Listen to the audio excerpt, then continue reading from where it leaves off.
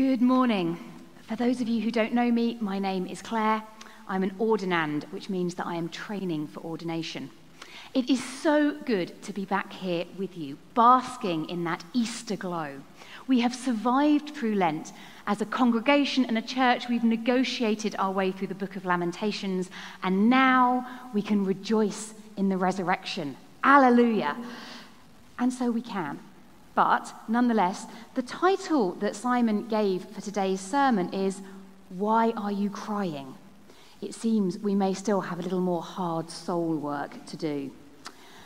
Our passage today comes, of course, from the start of that very first Easter morning. Just before our passage, Mary Magdalene has come to the tomb and she's found the stone rolled away. So she runs to go and get Peter and John. They establish first that Jesus' body has disappeared, and so they very bravely and courageously run away. Something odd and totally unexpected has happened. Jesus' followers were already terrified that the authorities would be after them next.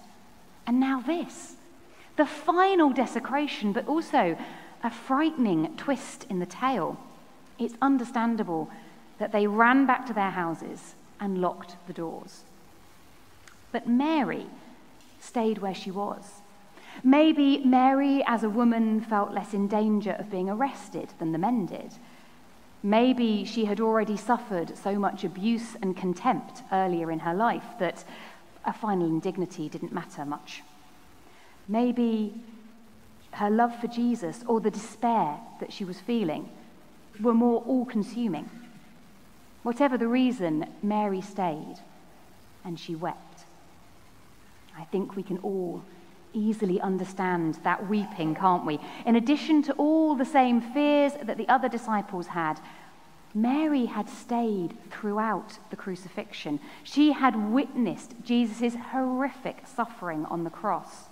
She had lost the man she most admired, the one she had believed might have been really special, maybe even the Messiah. And now it was all gone. Everything that had made life worth living for her, this new, miraculous life she'd experienced with Jesus, gone. All those hopes and dreams of a life renewed by the power of the Messiah, gone. Even the body had gone. It was the final indignity, the final insult. So let's just spend a moment with Mary outside the tomb. Imagine yourself into that place. Call to mind all the things which might cause you to cry, here and now. And feel free to bring into that space any you know who have reached a point of despair. And let's just take a moment to be with Mary in that space. Well, at this point, we might expect her to turn sadly towards home, just like Peter and John. But she still did not go home. Instead, she turned and had one final look inside that empty tomb. What prompted her to do that? Maybe she was looking to have one final goodbye. But it suggests she hadn't quite given up all hope. Did she think she might find a clue as to what had happened? Or maybe she would find the body there after all? It seems she did still have a shred of hope left. And there she found, well, not a body, but a couple of angels. Peter and John didn't see the angels when they looked in. Maybe they weren't there then. Maybe you only see angels when you take a bit of time, or when you've reached the point of despair that Mary had reached, or when you allow that shred of hope to burn inside you. We'll never know, but the appearance of the angels would seem to be a clear sign that God has been at work here. Something amazing must have happened, and yet Mary doesn't seem to notice. She's too set on her need to find Jesus' body. The angels ask her why she's crying. We've just spent time in the many reasons Mary had to be crying, but let's pause for a moment and see it from the angel's perspective. Mary saw the empty tomb as a further reason for despair. Not only had Jesus been crucified and all her hopes and expectations of life with him been dashed, but someone had even come and stolen the body. Tears seem a natural, expected reaction. But of course, for the angels, tears of sorrow are the very last reaction to the empty tomb. For them, the tomb is a place of pure joy, pure triumph, not sorrow. It's a complete clash of worldviews. Mary's conversation with the angels is, of course, cut short when she realizes that there's someone standing behind her. As with the other post-resurrection disciples, other resurrection appearances to other disciples, Mary doesn't recognize Jesus immediately. He hasn't just been resuscitated as Lazarus was. He's been transformed, glorified. There's something different about this risen Jesus from the man Mary had known just a few days earlier. And so we come to one of the most beautiful encounters in the entire Bible. Jesus asks the same question as the angels, but then he narrows it down further. Not only why are you crying, but who are you looking for? Mary is still caught up in her misconceptions, and she's just desperate to find Jesus' body. So Jesus calls Mary by her name, and that makes all the difference.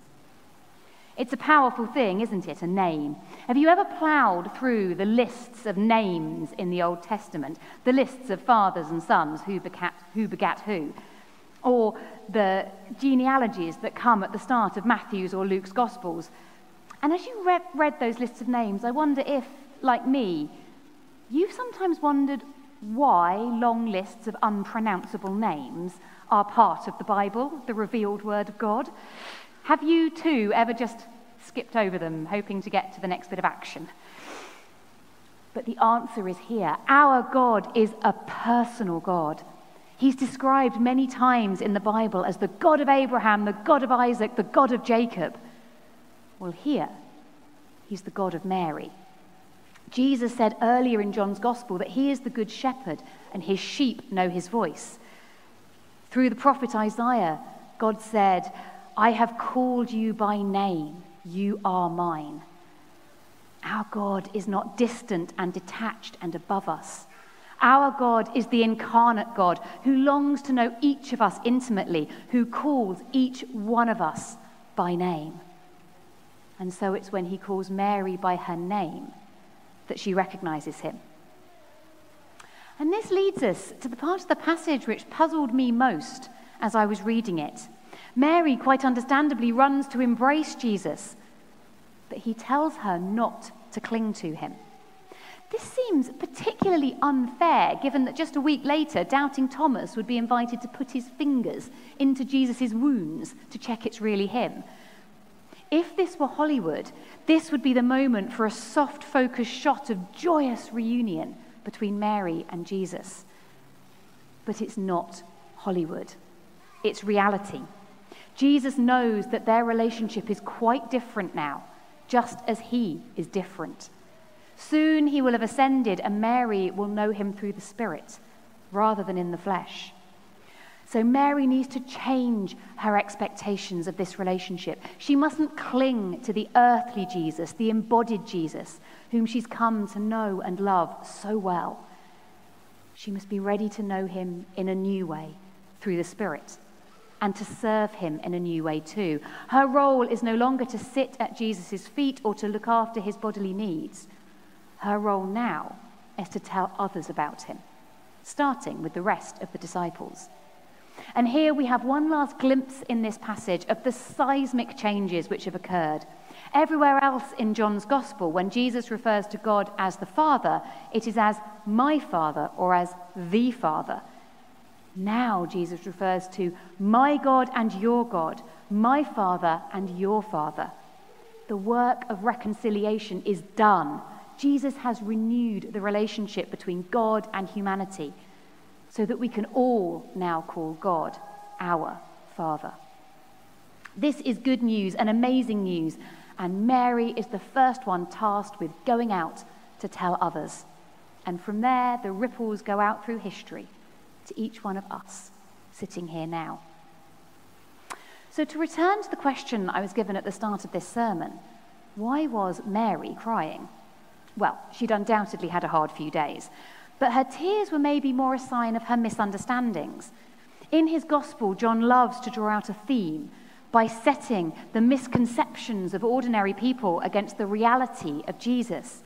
Think of Nicodemus and his confusion around being born again, or the Samaritan woman at the well and the nature of living water, or the woman caught in adultery when Jesus wrote in the dust. In each of these stories, the people concerned thought they understood something really deeply, but Jesus completely turned it on its head for them. Mary had reduced Jesus to an earthly body. Even in the face of the angels, she clung to her certainty that what she was looking for was a body. Even after he'd said her name and she'd recognized him, she tried to cling to his body.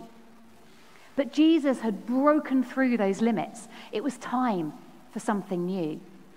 Jesus' second question, who are you looking for, has a much bigger answer than Mary had realized, and she was only just starting to grasp the limitless implications of this. Many of you may know the story of David Ray Wilkerson. He was the pastor of a small church in Pennsylvania when, in 1958, he saw a magazine photograph of 7 teenagers who were members of a New York gang. He felt the Holy Spirit calling to him to go and preach to those teenagers. So he traveled to New York and went to the courthouse where they were being tried. But he asked the judge for permission to speak to the boys, but the judge refused him and had him forcibly ejected from the courtroom. As he was leaving, a journalist took a photograph of him, which was published in a newspaper, where it was wrongly suggested that he was himself part of a gang. But it was this misunderstanding which caused other gang members on the streets of New York to welcome him and trust him, and so enabled him to establish a street ministry with young addicts and gang members, which lasted for decades. How easy it would have been for David Ray Wilkerson to stay comfortably at home in Pennsylvania, confident in the knowledge he was doing God's work by pastoring his church there. But by listening to Jesus' call, Wilkerson was called to do something so much bigger. Just like Mary at the tomb, he had to accept that he was seeing a whole new side of Jesus, and that called for a whole new response from him. I wonder where we are each clinging to the past, to what is known and familiar. My eldest child is currently in year 6, which is the last year of primary school. This week he starts his final term before he goes to secondary school. So I know all about the urge to cling to the past and to the little child that he once was. But I know really that instead I need to look ahead to all the adventures that await him in the future. For me too, as I go through my training for ordination, there's a temptation to cling to the past, to this church, to the many friends I have here. But this passage reminds me that I can't restrict Jesus to the things he has done in the past, the places I have known him in the past. Like Mary, I have to let him be as big as he really is. I have to let him take me to new places, to new adventures, trusting that he will always be with me. We all find ourselves in different places this morning. Some of us will be standing outside that tomb weeping, crying for the things which have hurt us or hurt those we know, possibly crying for a past we wish we could return to. If that's you, please know that you are in good company. Mary and Jesus weep with you. Also, please talk to someone before you leave the building this morning. We would love to pray with you. Some of us will be at the point of screwing up the courage and our last shred of hope to look for Jesus one last time. It may only be with hindsight that we recognize the angels we meet along that path. But the good news is that Jesus calls each one of us by name too, just like he did Mary. There are many different journeys to faith, but some of us, like her, will have found that it was a time of excruciating pain and sorrow that caused us to look for Jesus and allowed us to recognize him when he called us by name. Some of us, though, are clinging to what we thought was true or important, clinging to the familiar and the comfortable, when maybe we need to release Jesus from the restrictions we have placed around him and let him be as big as he really is. The tears that some of us cry may be because we sense that our preconceptions around who Jesus is and how he works aren't really holding true, that something is keeping us back from enjoying the full riches of life with Christ. Instead of clinging on to who you have known Jesus to be or where you have seen him at work in the past, like David Wilkerson, do you need to listen afresh for what he's saying to you now? Just as there was a clash of worldviews between Mary's view of the empty tomb as a place of despair and the angel's view of it as a place of triumph, are we failing to recognize where our worldview is at odds with God's? So let's cry the tears we need to cry and be honest about them. Mary and Jesus and countless of others show that there is no shame in that. But let's also be honest about Jesus' other question and think about who it is we're really looking for. Are we looking for someone who comforts us and makes us feel good on a Sunday morning? Someone who confirms the choices we've already made and reassures us that it will all turn out well in the end? Or are we actually looking for the triumphant, risen, ascended Christ who was there at creation, humbled himself to come to earth and live with us, inaugurated his kingdom and then defeated death, the one who has reconciled us with God so that we can say with confidence, "Our Father"? That's quite someone to be looking for. And it's a whole lot more than just a Sunday morning feel-good. He is bigger than our human perspectives can ever fully comprehend. We can't limit him to the comfortable or the familiar, or expect him to play by our rules. And when we try, we just end up shortchanged and ultimately disappointed. Mary couldn't join in fully with Jesus' new creation while she clung to who she had known him to be in the past, and the same is true for us. David Wilkerson would never have experienced Jesus so intimately if he'd stayed leading his church in Pennsylvania instead of following the Spirit's call to New York. Hard as it is, we need to be prepared to step out of our comfort zones and follow Jesus wherever he may lead us.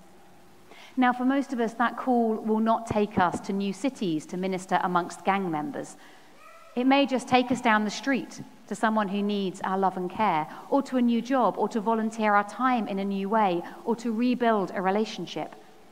But countless people throughout history show that if we can just bring ourselves to listen, Jesus will call us on new adventures, and so to know him in ever deeper ways. This week then, I pray all of us would look for where Jesus is at work in our lives, in our families, in our communities. Instead of presuming that we understand, presuming that we can predict where God will move, let's heed the lesson of John's Gospel and remember that we can learn the most when we open ourselves to see how far our understanding is from God's truth. As individuals and as a community then, let's listen anew for what God is saying to us through his word and where Jesus is leading us through his Spirit.